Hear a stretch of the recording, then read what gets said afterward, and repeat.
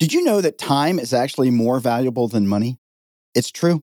Just think about it. How much money can you buy with an hour of time? Probably not a whole lot. But how much value can you get out of an hour? You can accomplish a lot in an hour, depending on what you do.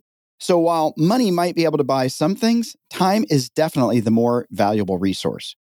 And that's why it's so important to use your time wisely.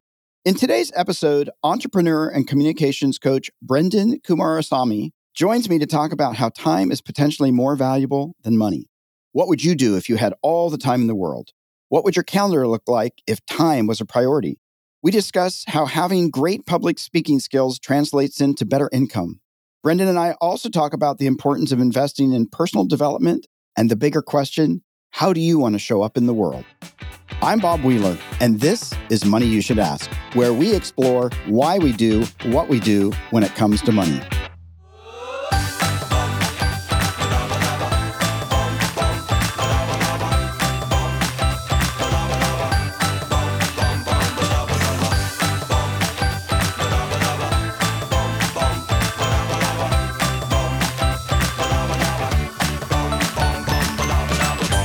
Brenden Kumarasamy is the founder of MasterTalk. He coaches ambitious executives and entrepreneurs to become top 1% communicators in their industry.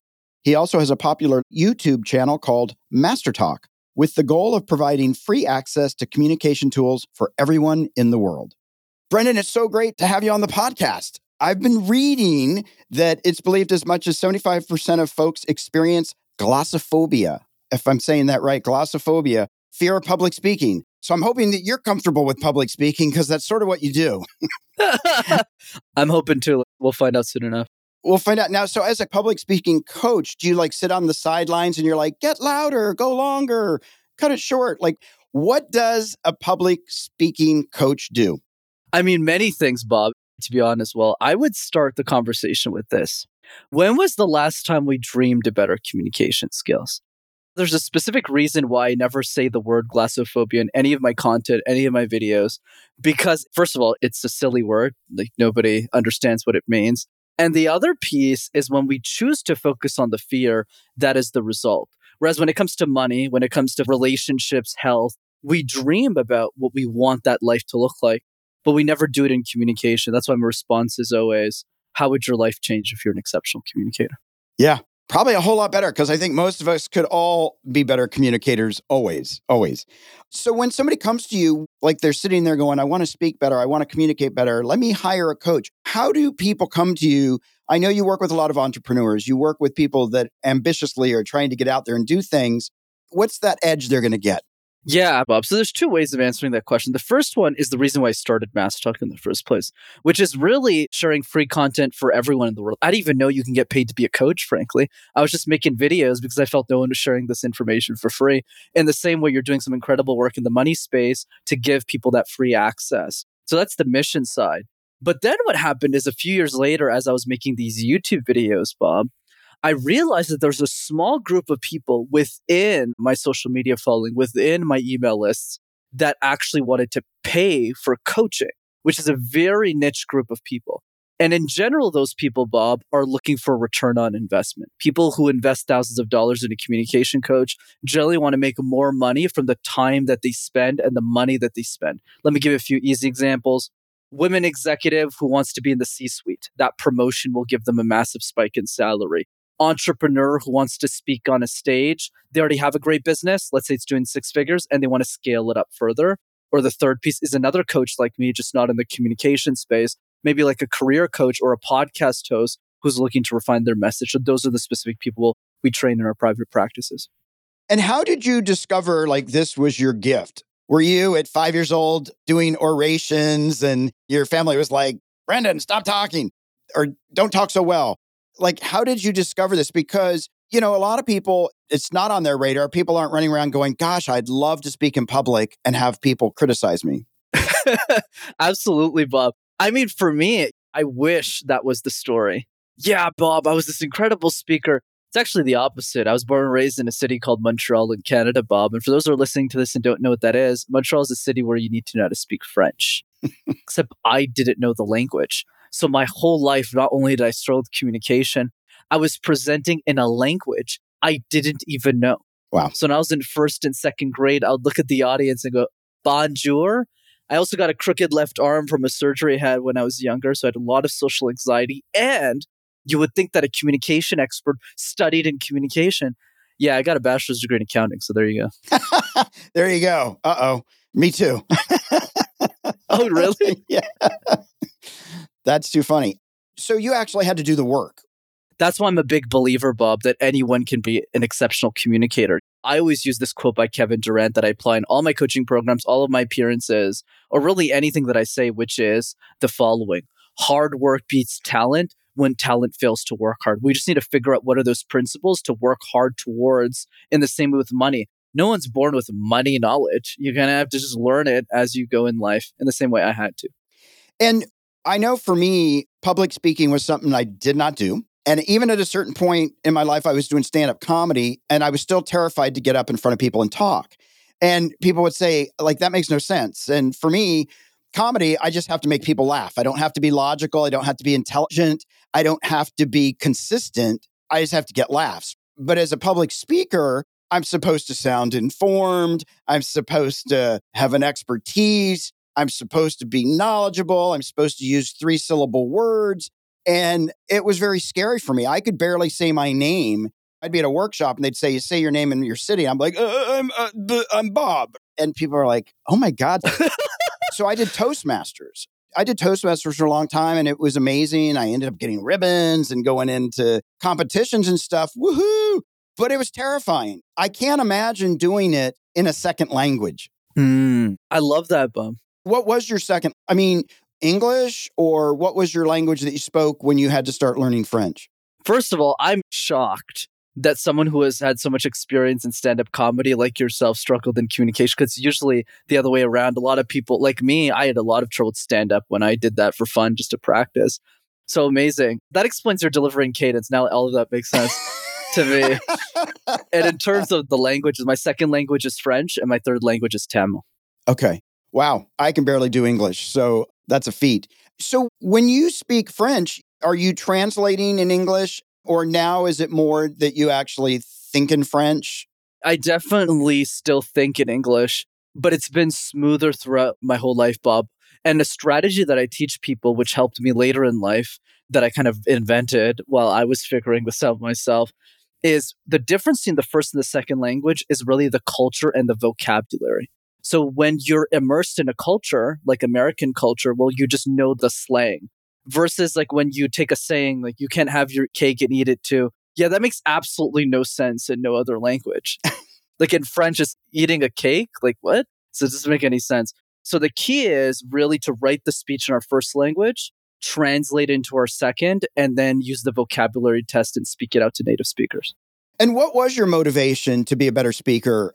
Was it just, I feel awkward socially and I'm trying to just fit in? I'm using it to get ahead. It's holding me back. What were the factors for you that said, I need to do this better? I wish I could tell you this amazing story of glory about why communication is so important in our lives. Yeah, that wasn't the case. So I was a 19-year-old kid. I went to business school in accounting. And my dream was to work at one of the big four accounting firms. PricewaterhouseCoopers, KPMG, Ernst & Young, Deloitte. Companies I had no clue about. Keep in mind, my parents were factory workers. I didn't come from a lot of money. I knew nobody in the business school. I was so lost, Bob, and since you used to be an accountant, you'll get the joke, that I thought PricewaterhouseCoopers was a water bottling company. That's how lost I was. Oh, wow. Okay. So, yeah, I know, it's crazy. So I get to these cocktails. I got my big suit on from prom because I couldn't afford anything better. Yeah. And I start asking these students, how did you get a job? And they all looked at me and they said 2 words, case competitions. And I looked at them and I said, what is that? And they went on to explain that it's like professional sports for nerds. While the guys my age are playing football, I was doing these competitive presentations so I can get a job in corporate America. Wow. And that's what led to Master Talk. Wow, that's amazing. I didn't even know they had that stuff out there. There's always something for somebody. So you got involved with that and said, okay, this is just going to help me get my dream job at a water bottling company. Exactly. So what happened was I never wanted to be an entrepreneur. I was just doing these case competitions so that the executives at these companies would notice me. And I did get an internship with one of the big fours. the year after, which changed my life and my financial situation. But after I started making a little bit more money, I started asking myself the bigger question of life. What can I do to actually make a difference? And that's when Master Talk fell on my lap, Bob, because I'd accidentally, big word on accident, coached all of these students on how to communicate because I just was competitive and wanted them to win these competitions. And I realized I was one of the youngest communication coaches in the world, and it was all an accident. Wow, that's so amazing. What I'm curious about, though, is you talked about your parents were factory workers. Then you went on to get a job at a big company and sort of like break the cycle of working in a factory. What was that like coming from parents that are working in a factory? Like, was there pressure to break the cycle? Were your parents hoping that you would? I mean, I'm assuming maybe that they immigrated to Canada to try and give you a better life. And so a lot of pressure on you to like be the hero. Definitely, Bob. It wasn't as stressful as depicted in a lot of media. But yes, my parents did immigrate from Sri Lanka to Canada in the early 90s to give me that opportunity. And a lot of people use that opportunity differently when they're a second generation immigrant like me, because I wasn't born in a third world country. I was born directly into Canada. So some people kind of say, whatever, I'm in Canada. And other people like me say, this is my golden ticket. I have an opportunity here to really change my family's life. And I'm a very competitive person. So I really took that to heart. But for us, as you well know, Bob, for us, entrepreneurship wasn't the way out of poverty. That was for people who had a lot of money. Like for me, it was really getting a great job and a great education. And that's what PwC and IBM gave for me. Yeah. And how have things changed since like now you've hit over 25,000 subscribers on YouTube? So congratulations on that. Thank you so much. People are taking notice and you're doing this thing that you've created versus I've got this steady 9 to 5 job. Well, if you're working in accounting and it's 9 to midnight or later, there's no 9 to 5. But like, how has your life changed? You said financially things changed. How did it change? And did your spending change? Did you just had more money, but you were always a perfect saver? Like, what was the financial journey as you've moved from the son of factory workers into an entrepreneur that's standing on his own? You know, it's funny when I reflect on that journey, Bob. If you had told me at 19 that not only was I going to get my dream job at Price, and then I went on to work for IBM as a technology consultant, so 6-figure starting salary pretty much, and then quitting that job to start a business. First of all, I already thought that getting that job was already impossible. And then you're going to tell me I'm going to get this job and then quit it? I thought you were delirious. For me, $50,000 a year was a lot of money. Mm-hmm. So in that lens, every penny I had, I would save it. Even when I started making money. I think my first paycheck at IBM, my first annual was like probably 73, 75K a year. But because I lived with my mother and we all share, this is something we do in South Asian culture, where a lot of the family stays together until we all get married. Mm-hmm. So even today, now that I make way more than I used to at IBM, I still live with my mom and I still live with my sister. And I feel it's that mentality of, I call this income combining, that gave me a lot of leverage. But the leverage in life wasn't about making more money. It was buying something more important that I didn't even think was as important until probably 2 years ago, which was my time. And when I started buying back my time, I started asking myself the bigger questions of life, which is, what do I want to spend the rest of my life even doing? And here we are today. That's awesome. Now, I'm wondering, I know that Canada is probably a lot more tolerant than the US. I'm wondering about the challenges of being non-white, non-French, immigrant parents, and any barriers that you might have faced or any prejudices or just not getting the benefit of the doubt. Absolutely, Bob. I mean, I agree in the sense that because when you're Canadian, it's actually not as bad as the States in some cases. I would say the biggest prejudice I've had in my life, because I've been fortunate, I haven't really had any. And I would tell you, by the way, like I had an alcoholic father, dysfunctional family, a lot of challenges in that area. In terms of my ethnicity, though, not so much. But there is one I did have, which was around age specifically. So today I'm 26. I started Master Talk when I was 22. I started coaching when I was 19. So even if I've been doing this a while, it was really hard for me to get executives to buy into me. Because I started coaching CEOs, I think, in my early 20s. And my average client today is around 20 years older than me. So getting that buy-in was really challenging because a lot of them would look at me and say, I've worked in the company longer than you've been alive. What do you have to teach me? Right. So I had to break through that a lot. I have some strategy if you want to hear that. But yeah, I'm curious. What was one of the strategies? So it obviously depends on the business that you're in, but I'm fortunate in coaching where it's very high margin. So you actually don't need a lot of people to replace the income, which is a good thing. So for me, it wasn't about selling everybody. I'm not going to go to the CEO of JP Morgan and say, hey, old white dude, no offense to you, obviously, Bob. I'm not old. Oh, I'm white. Okay, got it. All right, I got it. You're like 30, 32. Exactly. I'm talking about the old guys. I'll send you a check. Okay. There you go. I'll gladly take it. I'm just kidding. So yes, that person, I'm not going to go up to them and say, coach me. But what I will do is I'll create a lot of free content and see who's attracted to me and my message, which ended up being, quite frankly, Bob, Indian technology professionals who are making $100,000 or more a year living in the United States. Those people can't rely on someone older because there's not really a speech coach who's brown and has the skill set I do in their 40s with an American accent. So I niched in that group and they all said yes to me. That's how I built my initial client base. That's awesome. How do you think being an effective public speaker impacts your finances? And not just you, but in general, does it? Does it not? And can you just say a little on that? The way that I define communication, Bob, is achieve one specific outcome for a specific audience. And the better you are at communication, the easier it is for you to knock out those outcomes for the specific audiences that you're speaking with.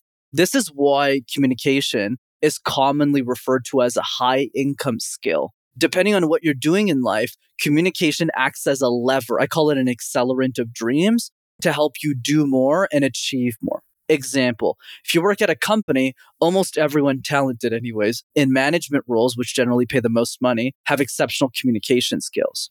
In other words, every role at the top, whether it's in business, whether it's in your career, is always about managing people. If you're an investor, you're managing different stakeholders. If you're a coder, you're managing other coders. And it's that communication that allows you to amplify what you're looking for. And that's why Warren Buffett always says that the best investment he's ever made in his life is in a Dale Carnegie training course on communication. Yeah. How important is authenticity? I would say authenticity is important, but let's contextualize that a little bit. Mm-hmm. Authenticity is different based on who we're communicating to. What do I mean?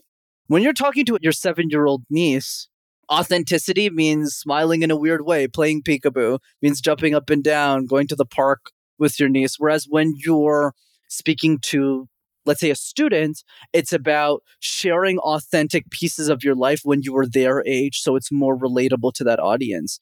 Versus when you're trying to be more authentic for an executive, you want to talk about different scenarios that you struggle with in that specific arena that'll relate to them. So authenticity means showing a version of yourself that is true to who you are, but that also reflects the best outcome for the specific audience that you're speaking to. And, we're talking about management, having this skill set. Not everybody wants to work for a company like yourself, entrepreneur. You mentioned that you're very competitive. Very much. And so I'm wondering, is the competition to have the most money in the bank, to travel to the most continents, to be better than all the big corporations? Like, how does competition serve you? And where does it not serve you, frankly? So for me, I always like to call myself the Michael Jordan that nobody gives a shit about, in the sense that when I was in university, I was a tyrant when I was coaching people on communication. Not so much anymore. The reason was because I've always been competitive. And that's a consistent thread throughout my whole life, except the evolution of competition has changed dramatically. Example, when I was younger, it was professional video games. Then when I got to university, it was these competitions. How do I win these cases and get the job that no one else is going to get in consulting or one of the big 4 firms?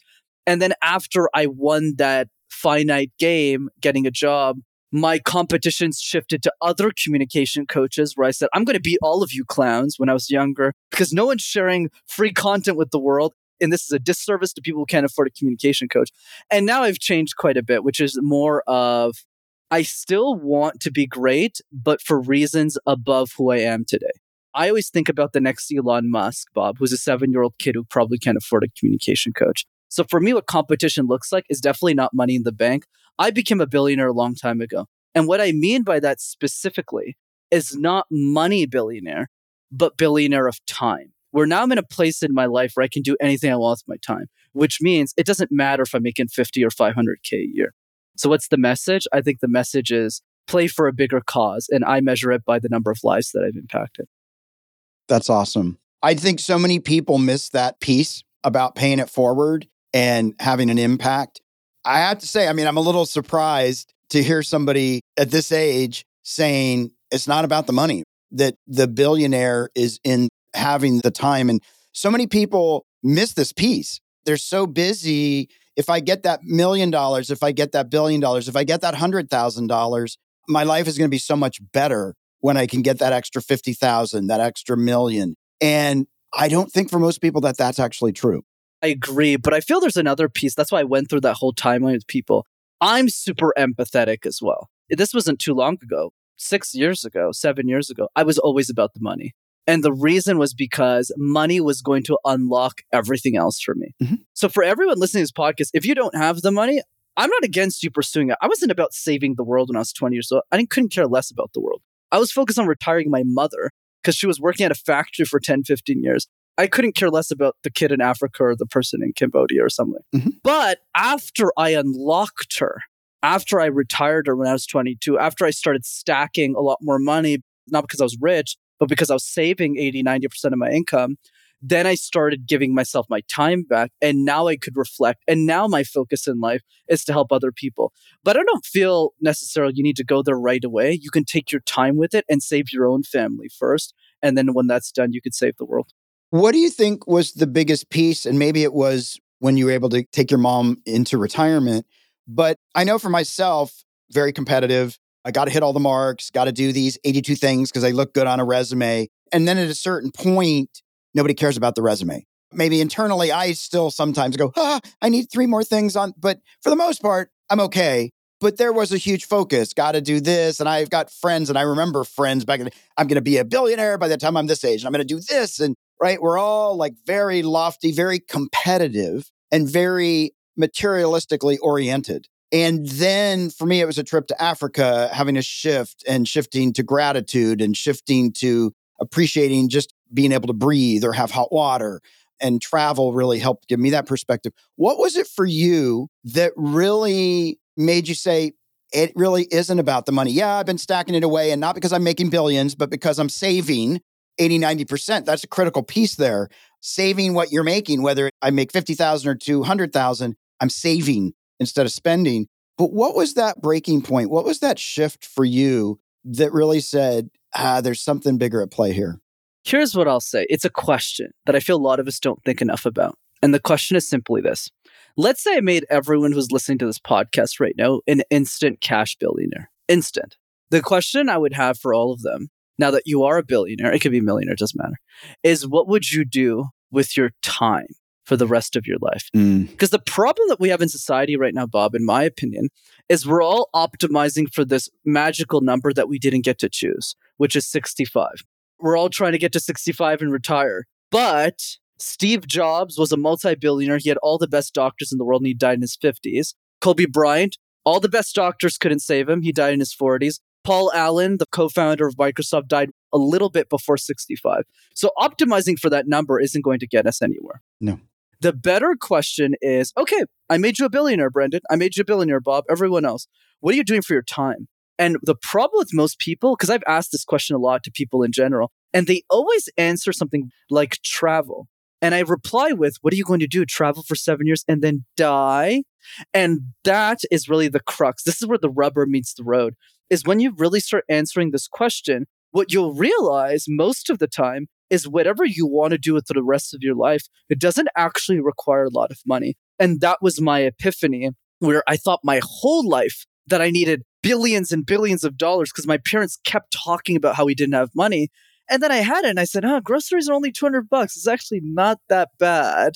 And that's when I asked myself the bigger questions, which was spending my life doing Mass Talk. That doesn't cost me a lot. Yeah.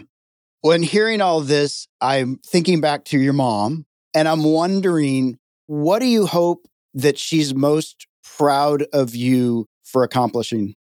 You know what's interesting is, and it was hard for me to admit, because when I was younger, whenever my mom would talk to me about other people, she might say something I thought, oh yeah, he works here, he does this for a living, he makes this much money. Never, never. The only thing my mom says when other people ask her about her son is how much she loves my YouTube videos. Oh, literally. She doesn't understand them much, but her English isn't that great. But she just loves how her son is like out there helping people with speaking, and my character, the character that I have and how I lead with kindness are probably the two things she'd point towards. She would love me even if I was a janitor, the same way as I am now. Yeah. And I feel that's the crux and the nail. And that took me a long time to realize as well. Yeah, I think that's so interesting when you said that she'd still love me if I was a janitor. And I think it's interesting in the work that I've done with coaching people around money and emotions and stuff. And the question comes up a lot of, why can't you do that? Well, because my parents wouldn't love me anymore. If I fail at this or I don't do this, my parents won't love me. To which I always ask, what's the dollar amount at which your parents will stop loving you? Ooh, right? So good. Because I think you've hit it. It doesn't matter what you do, it's how you show up. And it is the character, it is the kindness, and those things what make us hopefully billionaires instead of misers, because we're out there sharing it instead of skimping it. For people out there that are listening, that are saying, I want more, I'm going to work on being a better speaker, I don't want to work for a water bottle company. Are there any signs that you can share with people to say, this is the sign that it's time to branch out on my own? Like, how do I know when that side hustle is ready to be my hustle? I'm glad you asked me the question because I have a very different opinion than most people. I call this side hustle comfortably. I never had any aspiration to be an entrepreneur. And frankly, Bob, statistically, I think most people shouldn't. I think it's oversaturated right now in entrepreneurial culture. And the reason's very simple. The number one reason why human beings, most of us can't be entrepreneurs is because it requires a quality that most of us don't have, which is the willingness to adapt and change extremely rapidly. You need to go from one moment, you got to wake up and then COVID hits and you're like, shit, okay, well, all my speaking business is gone and you need to keep, whereas a job still requires growth, but not at the same extent. That's why for me, what I optimized for when I was younger is a 6-figure guaranteed paycheck. Statistically, I feel that's the best bet for most people, which simply means this. Look at all of the career paths in the world and make a decision that aligns with what Gay Hendricks calls your zone of excellence. What are you really good at that the world is willing to pay you a lot of money for or somewhat of a living for? And then what happens is when you enter your zone of excellence and you start making money and your job, this is the real test of whether you're an entrepreneur or not. Because most people, when they start making 75, 80, 100, 120,000, you start to see it right away in their habits, whether or not they have what it takes to be an entrepreneur. Why? Because they spent it all. Whereas me, when I started making those checks and they offered me a lot to stay as well at IBM, I wasn't spending any of it. I was like, no, I really want to do something with my life. So your wallet is actually making the decision for you. And most of us are making the wrong decision. In terms of the other piece, which Mark Cuban talks a lot about, if you can't do the side hustle part-time, you can't do it full-time. I took very little risk as an entrepreneur, Bob. I had a 9-month emergency savings before I left. I had already placed 30% of my income. I wasn't just jumping the boat. I was the only breadwinner in my family. So I wasn't going to risk the livelihood I spent a decade of my life building from 12 to 22. And I had a clear 90-day plan on what I was going to do every single day until I replaced all of my income, and I did it in 60 days. Wow. You got to have a plan before you can execute it. Absolutely. Absolutely. That is so awesome. And yeah, that entrepreneur piece, it's interesting. I've hired a lot of CPAs, and a lot of times on their resume, they have 6 months of like trying to be their own business. And I tell a lot of my employees and people that I work with, just because you're really good at what you do doesn't mean you're great at running a business. 100%. And sometimes just be good at what you do and get paid nicely instead of trying to go out and go, look, I'm going to try and do something that really isn't in my comfort zone, or I'm not able to do those pivots like you're talking about. Brenden, we are at the Fast Five. The Fast Five is brought to you by Acorns, where you can invest spare change, bank smarter, save for retirement, and much more. For more information, click on the link in the show notes. So, Brenden, we're going to just have a little bit of fun here, top of mind, shift the energy a little bit. Do you have any embarrassing money secrets? Embarrassing money secrets. I would say I had a very poor money mindset growing up as a kid, and I still do to this day, even if I have a lot more money than I used to. And the way that I do this, one of my money coaches taught me this.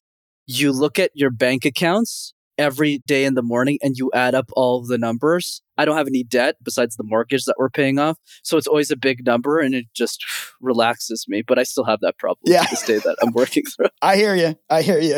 What would you say is your most healthy money habit? I think I know what it is, but what would you say that is? There's definitely a lot. I'll give myself credit there, but I would say the most important one is income combining. A lot of people in their 20s, they want independence. They want to leave their mom. They want to go out on their own. And I think that's really dumb, if I'm being frank. Yeah. Especially in this economic environment. If you got a great mom, okay, if you don't, go hang out with your friends and stay with. But I feel that's really what's made me financially wealthy. It's not really my annual income. It's the fact that me and my sister and my mom, we combine all three of our incomes under the same roof. So we have very little expenses. That's awesome. What would your mom say you spend too much money on? She would have a hard time figuring that out. I'm pretty diligent. If I had to pick one, probably two. One is takeout. I'm a sucker. I probably spend like $500-600 a month on takeout. But, the hourly rate of my time versus cooking. So I got an excuse there. But the other piece is personal development conference. I love me a nice Tony Robbins conference and singing Kumbaya. There you go. Exactly. Group hugs. What would you say is your number one emotion you feel in relation to money? It used to be anxiety. I would say today it's probably a mix of anxiety and peace. I actually have no idea why those two. So some moments I go, I don't have to worry about money anymore. And then I wake up and I go, oh my God, what if I go bankrupt in 9 months? Even if I won't. Yeah. So I don't know if that answers the question, but hopefully that. They go hand in hand. How have your spending habits changed from 5 years ago? It's crazy, Bob. They haven't changed at all, except for one key thing. The biggest difference between who I used to be and who I am now, I still save just as much. But the difference is I invest a lot more in programs and coaching and personal development because those programs ROI me a lot more and I can meet contacts that I couldn't otherwise have access to without investing. Yeah, that's awesome. I think money amplifies who we already are. It's not really going to change, and adding a few extra zeros after the one either makes us more of an asshole or maybe a little more compassionate. So yeah, that's awesome. So we're at the M&M moment, our sweet spot, money and motivation. Do you have a practical financial tip or a piece of wealth wisdom, something that's worked for you that you could share with our listeners? Absolutely, Bob. If you want the result that 99% of people don't have, you need to be willing to do what most people don't do. And the reason I say that is because the people who actually have money often make decisions that are counter to the culture narrative. Get a white picket fence, get 2 cars, make sure everything's new, have a big house, get a big mortgage, spend extravagantly on a wedding, go spend $100 fine dining. And if you listen to all of that, you'll be poor like everyone else. Versus if you do exactly the opposite, oh, I should buy a $5 handbag. Oh, I should get a wedding for $3,000. You'll actually get the results that most people don't have. So that's my advice. Yeah, that's awesome. Brenden, this has been such a fun conversation. And I wasn't sure where we were going to go with all this. And me neither, honestly. Right? I'm like, we're going to talk about public speaking. And I think really for me, the surprising piece, it's not surprising, is this piece talking about what would we do with our time? How are we going to spend it? And instead of like, oh, I got to get to 65 or I got to hit this mark and I got to get the fence and the 2 dogs or the 2 cars and right. And we have all these things and then we get there and there's nothing really fulfilling. And then we got there and then we're like, what next?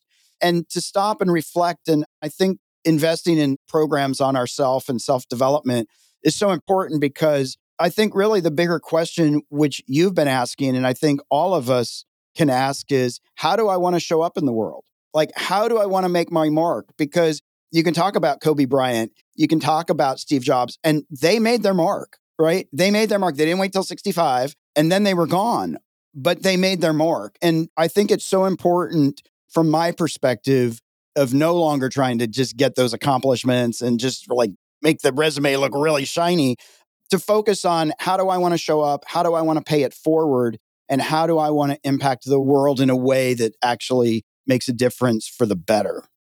Thanks, Bob. I really appreciate it, man. Yeah, that's the goal at the end of the day. And that's the biggest lesson I learned on money is that time is actually way more valuable than money. And that's what ultimately led me to quit my job. and take the salary spike, massive spike, Yeah. where I lost a lot. But I think the point I want to drive is when I asked myself what I actually wanted to do with my time, my entire calendar changed and my actions needed to reflect that new calendar I set for my life. Yeah. That's awesome. Well, tell your mom I'm going to come live with you guys because we're going to do some income combining. And I'm moving to Montreal. I don't speak French either, but it'll be good. It'll be fun. Dude, our mortgage is $800 a month. That is crazy. Yeah, it's nuts. I'm in Southern California. It is not $800 a month. Oh, no, it isn't. We are cruising. That is awesome. So, Brenden, where can people find you on social media online? You've got a YouTube channel, and I know we'll put all that in the show notes.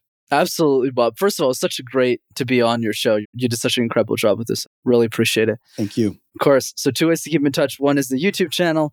Just go to Master Talk in one word. You'll have access to a bunch of free videos on communication. And number 2 is I do a free workshop over Zoom on communication that's live and interactive. And you can register for our next one at rockstarcommunicator.com.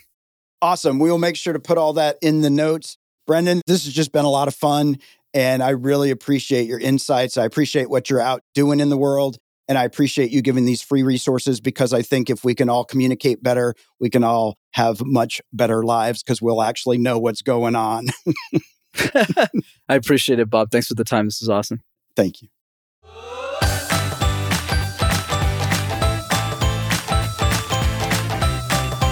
We hope you enjoyed this episode. Did you learn something new about your relationship to money today? Maybe you have a friend who has some financial blocks or beliefs that are holding them back. Please share this podcast so they too can get off the roller coaster ride of financial fears and journey towards financial freedom. To learn how to have a healthy relationship with money, visit themoneynerve.com. That's nerve, not nerd. We'll be back next week with another perspective on money and the emotions that bind us.